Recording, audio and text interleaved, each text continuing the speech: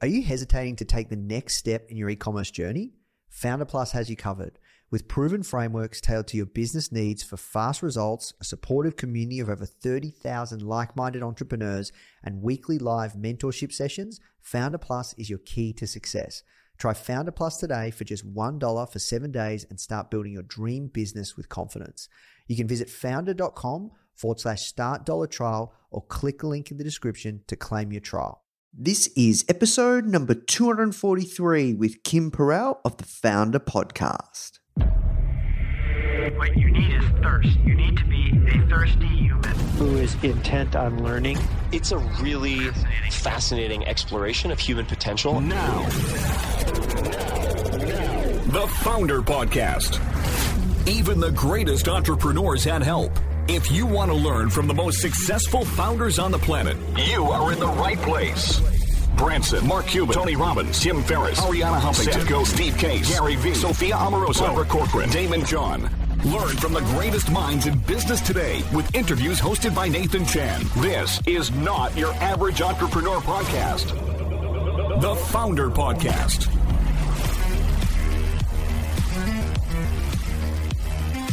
Hey guys, thank you so much for tuning in. Before we start today's episode, I just want to let you know that our goal at Founder is to help entrepreneurs succeed however we can by giving away high quality content in the form of interviews, blog posts, podcasts, YouTube videos, you name it. We put out so much content to help you. And another interesting project that we're working on right now is partnering with world-class founders like Damon John, Alexa Von Tobel, Greta Van Riel, and so many more to teach crucial skills like negotiation, finance, e-commerce, and so much more. So if you'd like to get access to these free trainings with founders like this, which is 100% free, just go to founder.com/free. Okay, so now let's talk about today's episode. What is going on, Founder Fam? Hope you're having a great day wherever you are around the world. My name's Nathan Chan. I'm coming to you live from hometown, homegrown Melbourne, Australia. Now, I was just going to say, it's crazy. It is almost the end of the quarter, or almost like a quarter of the way through the year. I hope you guys are crushing it, whatever you are doing. And I hope that you are actually going out there and executing on your goals, because it's one thing to set your goals, but it's another thing to actually take action and actually execute on them. And that kind of brings us to today's guest, Kim Perell. She is an incredibly talented founder, and we talk about everything execution. She's built a couple of companies now, and we had a really, really great conversation. So if you want to know how to make sure you can stay on top of the execution of everything that you've set out to do, and everything from her perspective, what it takes to become a really successful entrepreneur and founder, you guys are in for a treat. All right, so if you are enjoying these episodes, please do take the time to leave us a review. It helps us more than you can imagine. Please do share this podcast with a friend or anybody that you think would get extreme amounts of value from this podcast. All right, guys, that's it from me. Now let's jump into the show. The first question I ask everyone that comes on is, how did you get your job? My current job? Yeah. Gosh. Well, my current job, I was acquired by Singapore Telecom, a division, their digital advertising division. And so I went, it was through an acquisition in 2014. And then I had a couple of years that I learned the business. And then I took over as CEO 2 years later. Gotcha. And so how'd you find yourself doing the work that you're doing today? Like, where did it all start?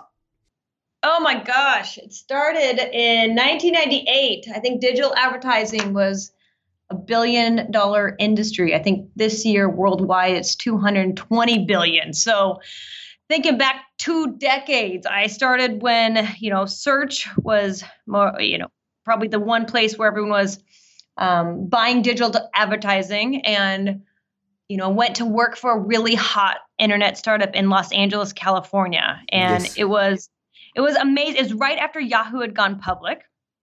And I was going to be a .com millionaire. So that's what I went. Isn't that what everyone does?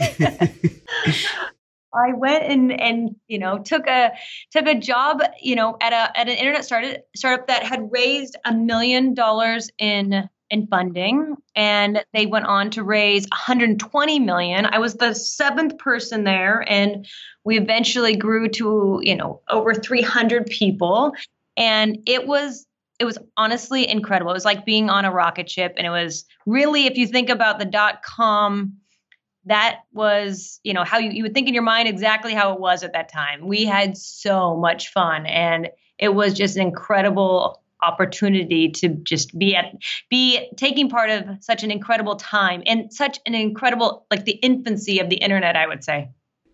Yeah, wow. And so what happened next?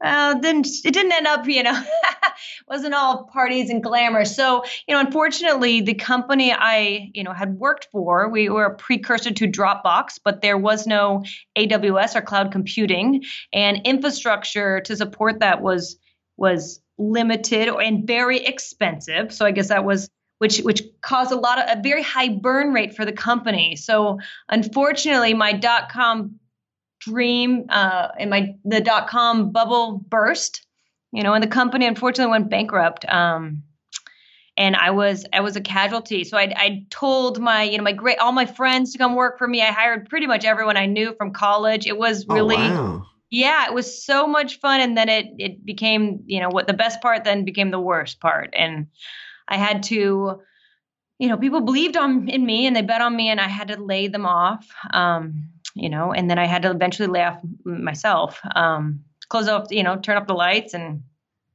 shut the doors and put the locks on. And it was devastating. So really, became the worst thing that unfortunately ever happened to me. And, it is like in an instant, someone pushed delete on my life and my future, my identity, my, multi-million-dollar, stock went up in flames and was worth nothing. And, I think it was just one of those times when you're like, what am I going to do? I definitely hit rock bottom. Yeah. So what happened next? Well, I did what everyone would actually do was, I called my parents and, they said, Kim, we told you so. This is not, the internet's a fad. It's a fad. We told you to get a real job. This is not, this is a bad, go get a real job. And I thought to myself, I'd seen the inside, though. I saw the opportunity from digital advertising. I saw that this was, an opportunity that was going to, advertising would be reinvented. And I thought I was going to make, I believed I could create a company that could offer that opportunity to advertisers. The only problem was I didn't have any money because I was bankrupt. I was embarrassed, and obviously I didn't have any friends because they didn't want to talk to me. So I called the one person who I thought might give me a loan to start. Not thinking about my history, obviously, the bankruptcy was not helping me. So my 90-year-old grandma, I called her up and I said, Nanny, I've got this amazing idea for a company. It's on the internet. And she said, I don't know what the internet is. I said, it's incredible. It's an incredible opportunity. And she asked me, and she really, she asked me, well, what makes you think this can be successful? I'm like, well, I just worked for this incredible company and I could see the opportunity. And she asked, well, what happened to that company? And I said, well, it went bankrupt, but I'm going to be different. I'm going to be different. And, looking back, she believed in me, and she didn't know what the internet was. And my track record really didn't matter to her. She believed that she believed in me, and she believed in what I believed in. So she gave me a $10,000 loan. Looking back, I bought a computer, I bought a GoDaddy account, I made a website, and I bought a one-way ticket to Hawaii. And, looking back, why Hawaii is because I could live rent-free with my boyfriend at the time. And I was trying to I needed somewhere to stay. I didn't have any money. And so I took a bed and I went and stayed and lived with him. Little did I know his sister and her friend were living with us too. So we were all living rent-free on him. And, and I started from my kitchen table or his kitchen table, which which we all we're all at. And I think what's interesting is, what I didn't mention is really his sister and her friend were sitting next to us watching MTV all day, smoking weed. So my office was full of smoke and, it's hard to concentrate, and it was great to ideate. So it definitely helped in the ideation phase, but the concentration was kind of concerning. So I sat there for, honestly, nearly 3 years, but I believed and I was committed, and, I wasn't learning the hula or learning to surf. I definitely was drinking some pina coladas. So, I believed in the opportunity. And as digital continued to grow again and the market bounced back, the business continued to grow with it, which was really, an exciting time to see that dream start to become a reality. I see. So this is Frontline Direct. Can you tell us more about, just for our audience, what you guys did? Because I know you're acquired, and we can talk about all that and more. But yeah, just for context. So Frontline Direct was a digital marketing company pairing brands and with online advertising. So we'd go search for brands that wanted to move their money from traditional means of advertising onto the internet. And at that point, it was early, so it was limited to the types of digital advertising they could do, but it included mostly pay per performance advertising. So really about generating, similar to search, where you could, pay based on the actions the advertiser received. Because at that point, advertisers didn't want to spend brand dollars. They were willing to risk, they just weren't willing to risk a lot of money on the branding, which I think is such a huge part of the digital advertising opportunity today. There wasn't any, that was way before Facebook or Twitter or Instagram and any social media or video. So truly at the infancy of the internet, and just really, the companies evolved from where we were today, and we eventually got acquired by a European marketing company to really increase their footprint across all of the U.S. So it was truly a strategic land grab, and we happen to be in a great opportunity to be able to partner. I see. And like Frontline Direct, from my research, it grew pretty fast. Like, in the first 2 years, you hit 3.5 million top line revenue, and within 7-8 years, you were turning over 100 million. We did. Internet advertising grew just as fast. So when you look back at the statistics on how the digital ad spend grew, we probably mirrored that just in terms of the amount of dollars that marketers moved to the internet. We happen to be in a really timing's everything. And I think we were at the right place at the right time in order to be able to capitalize on that. Yeah, that's incredible growth.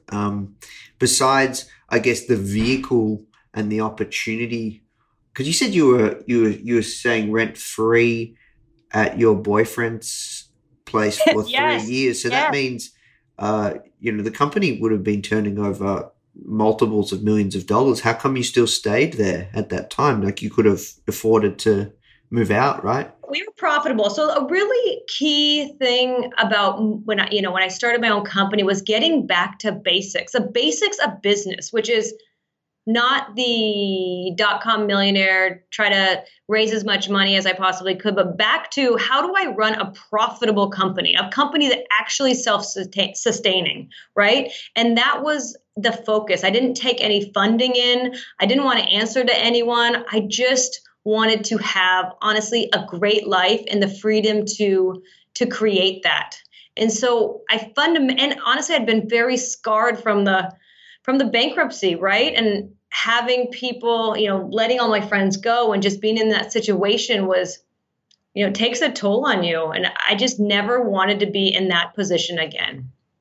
And so it really was about playing it safe, focus on profitability as well as growth, and not putting myself in a position where I was overextended. That's what now when I see everyone put, you always get concerned when you move to the fancy office building. It's overextending, right? I get concerned. Yeah, I see. So did you raise any capital for Frontline? No, didn't raise. No, I didn't. I mean, I got the loan from my nanny, which I paid her back, but nope, I did not raise any capital. No, I self-funded, and I really wanted to just make a bet on myself. It's like I just believed in the opportunity, and that way, honestly, if it did fail, it'd be my own failure. Yeah, that makes sense. And did you move? So you built a team, an office in Hawaii?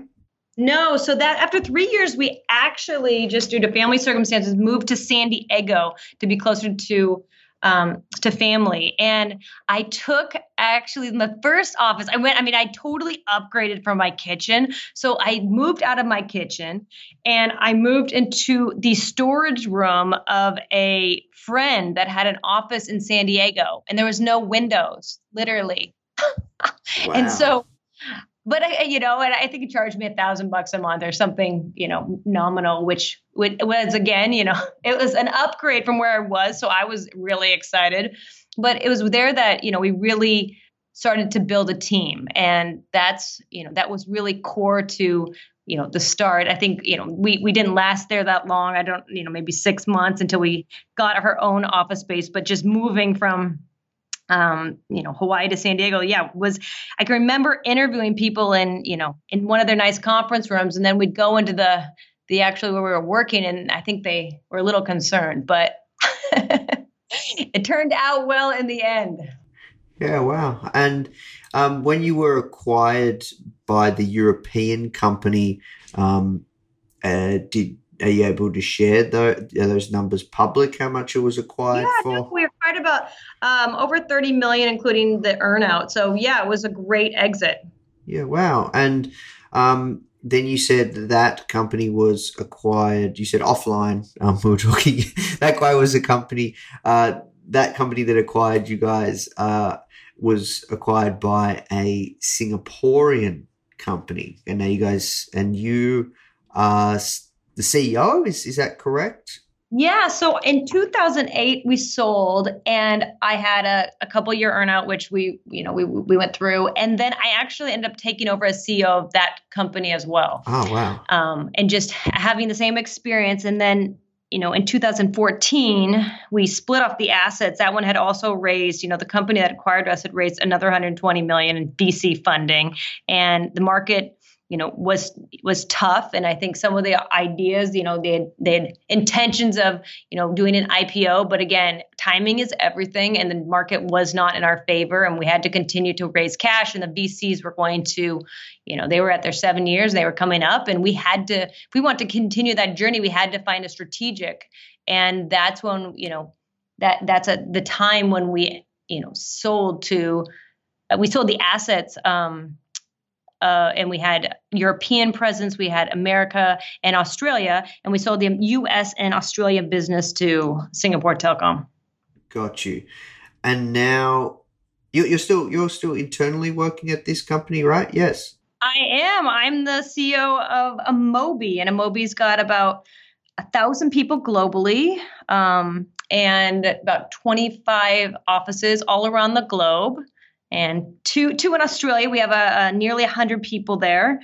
And, we're really, just focused on continuing that vision and continuing to, transform digital advertising. Yeah, wow. So I want to talk to you around that, because I've got a few questions around maybe more of the tactical side, but you wrote a book also called The Execution Factor, the one skill that drives success. I'd like to talk about that book and the premise, because I'm very big on execution too. At Founder, we put out a lot of stuff, and some of it, I think, is purely just from shipping. Like it's a process we call shipping. Similar kind of meaning, shipping, execution, just getting things out there, getting it done. Well, it is a little different, but we're very big on execution. And I think it is really, really important. But what compelled you to write this book? Yeah. It's exciting. I think after I sold the first time in 2008, I started investing in other entrepreneurs because I knew and I had firsthand experience, number one, just how hard it is to be an entrepreneur and how lonely it is to be an entrepreneur, and just wanting to, mentor and advise just based on my own experiences. And so I started investing in, different startups that I thought was interesting. And then eventually, today I've invested over 70 startups. And then I started to, a lot of them started to sell, to Apple and Intuit. And obviously I'd sold to Singtel. So looking back, I wanted to understand, was there, was it timing? Am I lucky? I don't know. Is there something else? Right. And when I looked back, there's a red thread of all the successful companies I've invested in. And that was not that they had a great idea. Sure, great ideas are table stakes and there's a lot of them. It was that the companies out executed. Like they just out executed. And when I, and just given my time thinking about, well, how do I share these learnings and this formula of execution with other individuals who were probably me sitting at my table, right? There's, everyone has a kitchen table, or they started a garage, or they started somewhere. And if I could shortcut the system and share based on my own experiences what is important for as an entrepreneur, that was really meaningful to me. And I just felt like my grandma made a bet on me and I was going to pay that back. Yeah, that's really cool. So tell me around like this formula or this, I guess, process around like the execution factor. Like you said that they just like these companies out executed their competitors. Like what are some unique things there? Because it's one thing to just put things out there. It's one thing to get a lot of things done. Like, was it the culture? Was it the leaders? Was it the market? It was like, yeah, talk to me around that.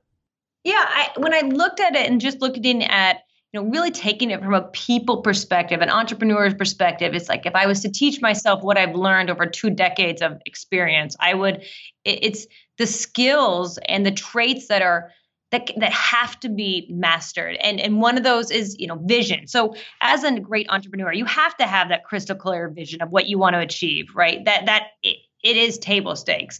But that's not enough. I've seen so many great CEOs that are so lost in their vision that they actually don't understand that the market demand is probably not there yet, right?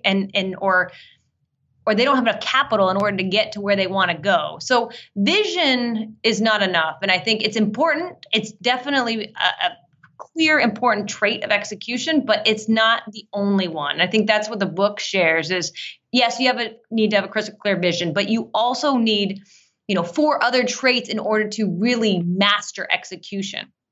And what are those?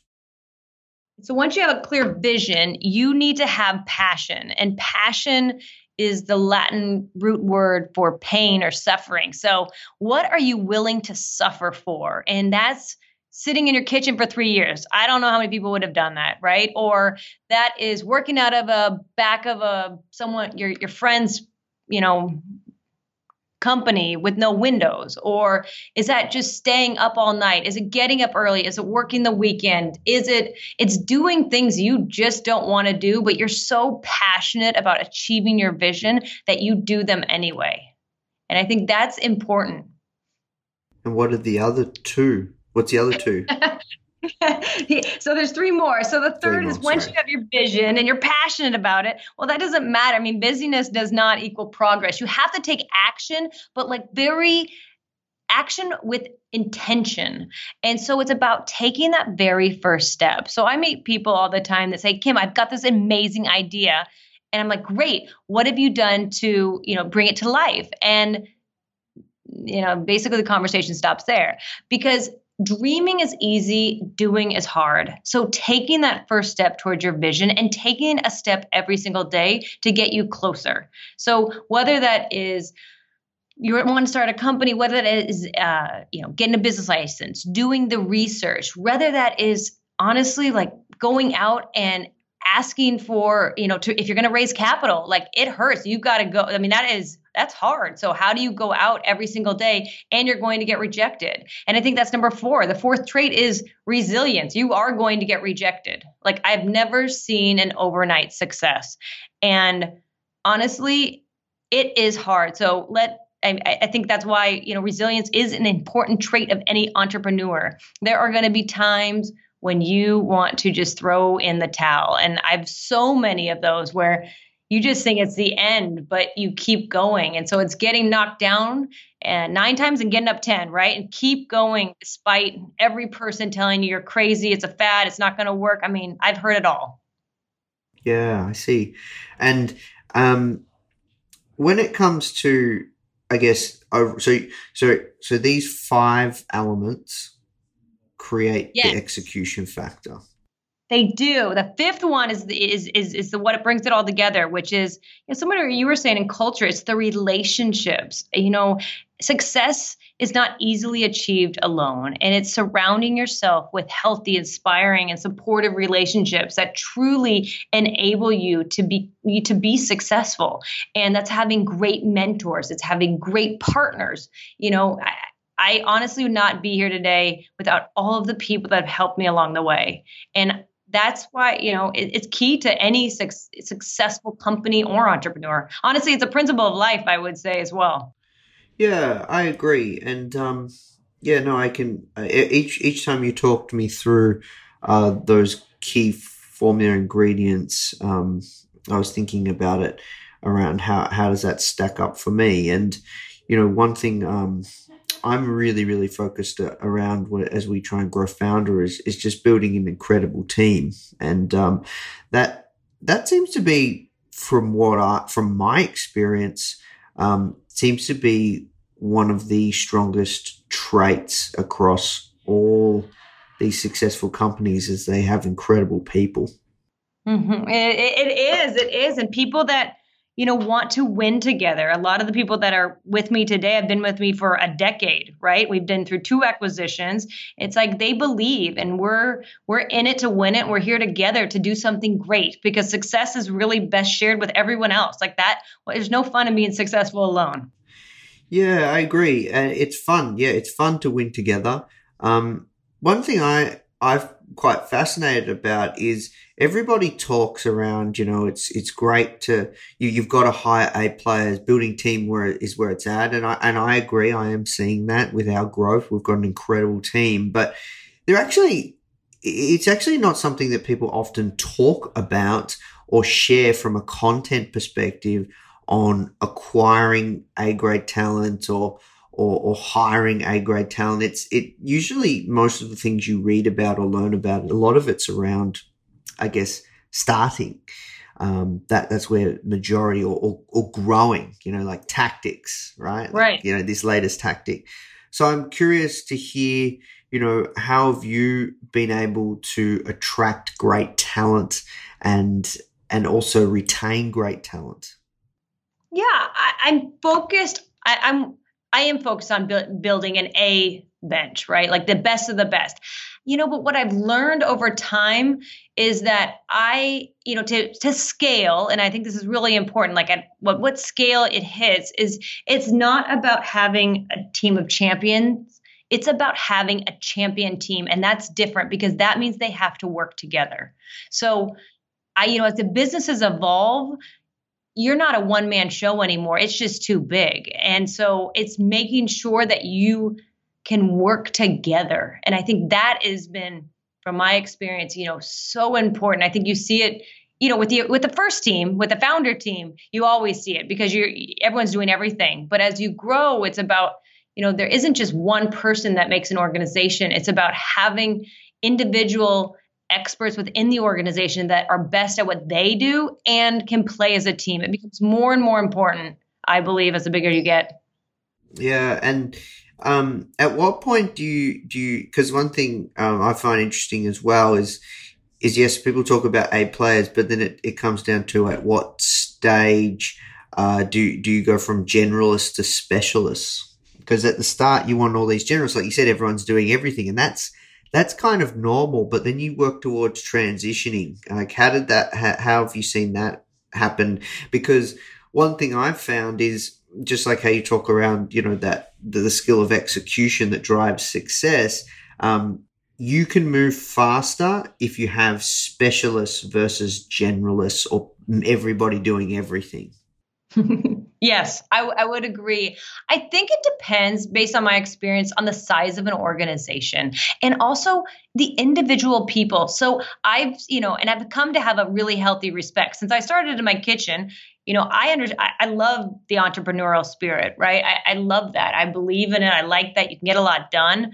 But how do you, the same people at 100 or even 100 million, right? Like, may not be the same as 500 million, right? That they may be better at the founder start, right? Like, founders are founders for a reason. And then, it's interesting to see different people at different types and sizes of a company, they excel. And I've seen it, it's interesting and then they're probably not happy at some point either, or some make it through a lot, through the scale, but people are, from my own experience, it's a different type of person. You need a different type, different phases of the organization. And I think it's self-reflecting and being like, am I still happy with that? Does that make sense?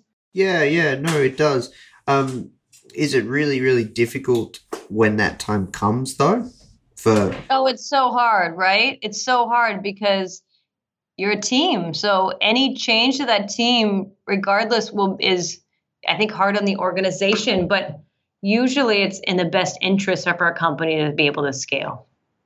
Yeah, I see. And when it comes to execution as well, have you found that these companies, from your experience, have a shipping or execution based culture, certain personality types, or personality? I don't think, honestly, I think that personality would come back to a relationship. Like, you have to appreciate and value the strengths of others. So I think that's important regardless. But I'm not sure. It's an interesting, just if you look at all the companies, what's most important is that you surround yourself with people that have all of the traits, right? Like, that would be the ideal team. You have a visionary. You have someone that looks at the relationships. You have someone that's just going and doing. You have someone that's keeping the passion, and you have someone that's really looking at how do we continue to move forward despite setbacks and challenges, right? I think that, my opinion, would be the ideal team to have, right? Yeah, I agree. So have you, like with these companies that you've invested in, do you look for solo founders like yourself, or are you looking for 3 co-founders, 4 co-founders? Does it matter? Yeah, I don't think it matters. I mean, it's the formula is to make sure that the founder or the co-founders, I think all of those can work as long as they respect each other and respect the differences. It's really a respect and understanding. It goes back to your specialist. It's understanding who's in charge of what. I think that's where you find the most conflict is between. That's where I've seen the most conflict is there's ambiguity on who's in charge of what. Yeah, gotcha. Okay. Well, look, I want to switch gears and we have to work towards wrapping up, Kim. You talked around, because you're, obviously a lot about performance marketing, direct response and advertising, paid advertising, online, digital. One question that I think a lot of people think about or get exposed to is like this whole branding versus direct response stuff. And you said that you think there's a really strong opportunity to do basically investing money in digital advertising on just brand and not direct response. So I spend $1 and I can correctly measure that I get $3 back. What did you mean by that? No, I think that was, I mean, more direct response. And, when I started, I think the market shifted and more top of the funnel dollars are coming in. I actually think you need both, right? You need top of the funnel branding dollars as well as bottom of the funnel, really ROI or ROAS in terms of ad spend. So I think you need both of them. I think we're at a historic time in technology and advertising, and there's been a shift and fragmentation of consumer consumption of media, and that demands that marketers change how they're interacting with the consumer. And that's where we believe, we're perfectly positioned to compete. You also see the convergence of media over time. So in terms of social and programmatic and TV and digital, right? The digital video, you're seeing the convergence of all these coming together. And there's opportunities really to provide leading advertising solutions for this converging world that we are in today. And it's exciting to see the evolution from an advertising perspective in terms of the opportunity for marketers and advertisers, really to be able to follow and have an opportunity to reinvent advertising as a new opportunity for themselves, right? When you look at just the differences of how the market shifted from traditional TV advertising and brand advertising to OTT, VOD, there's so many opportunities, and I don't think it's one or the other. I think brands are more comfortable today with brand advertising, and there's an opportunity to really leverage both brand and direct response for, the ideal marketing mix. Yeah, I see. And let's just say you're a startup and you're doing, let's just say, a few $100,000 a year in revenue, and you've got, let's just say, a budget of $5 to $10,000 to spend a month.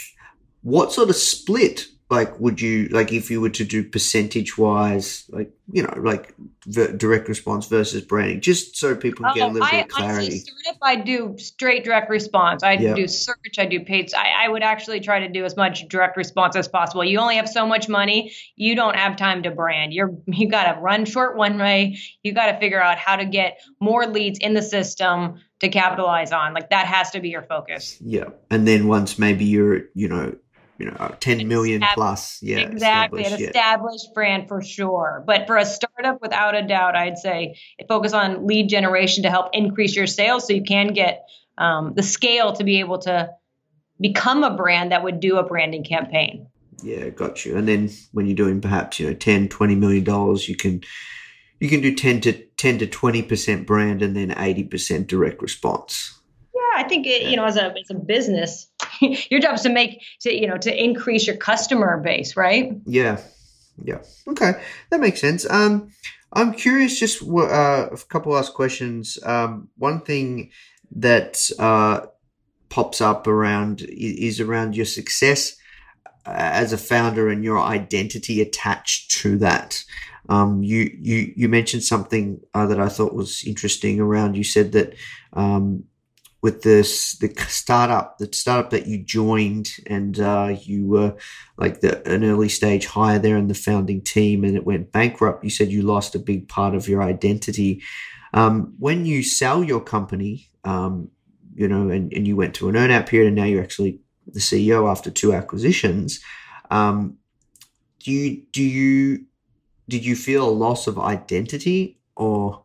I think it's a journey, right? As a founder, it's like a baby. You feel it's your baby. You're creating it from scratch, right? And I think from my experience, since I've, had great success in selling companies, I look at it as it's maybe like marriage. You're not, it's not the end, but a beginning of a new life or a new opportunity. And so really, I think it's perspective. It's not just me anymore sitting at my kitchen table. There's 1,000 people around the world. So the company is the people in it, and that's what makes great companies. And so mine my identity, I definitely is not, is different than a founder identity and mentality, I think, at this point. But we have done, dozens of acquisitions over the last 20 years. And as an acquirer, I love the founder. So I think that's something I just respect. I have immense respect for because I've been there and I've done that, and it's hard. And if we can continue to keep that entrepreneurial DNA in companies, even after they're acquired, I think the companies continue to be incredibly successful. I think that's hard to keep founders once they've been acquired engaged. Yeah, that's interesting. Because I agree that's a trend that I've noticed as well. And there's other companies that are very, very passionate about that, founder led. Right. Yeah. And it's exciting. And I think there's a DNA, right, that comes with it. And so how do you continue to keep that founder DNA while creating something scalable and leaving a legacy? Yeah, I agree. Well, look, we have to work towards wrapping up, Kim.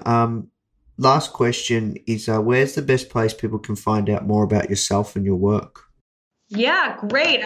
Please, I actually, with the book launch, I launched an execution fund, and I put the first $1 million in, and all royalties of the book actually go into the fund as well. So that's at kimperell.com. I highly encourage any aspiring entrepreneurs to go and submit an application. I'm looking for great entrepreneurs that can execute and, really want to just continue to pay it forward and make a bet on the next person sitting at their kitchen table. Amazing. Well, look, thank you so much for your time, Kim, and I really appreciate it. It was great chatting with you. Oh, it was great chatting with you too, Nathan. I appreciate it. Have a great day. You too. All right, I'll speak to you soon. Take care. Hey guys, I hope you enjoyed this interview. As you might already know, our mission at Founder is to help tens of millions of people every single week with our content, either start or grow their business, which is exactly why we're partnering with world-class founders such as Damon John, Alexa Von Tobel, Greta Van Riel, and so many more to teach crucial skills such as negotiation, finance, e-commerce, and so much more. So if you'd like to get access to these free exclusive trainings, please go to founder.com/free. These are 100%. We go super in depth on teaching a particular topic, and I know that you're going to love them if you enjoy this podcast. So just go to founder.com/free. All right, guys, I'll see you in the next episode.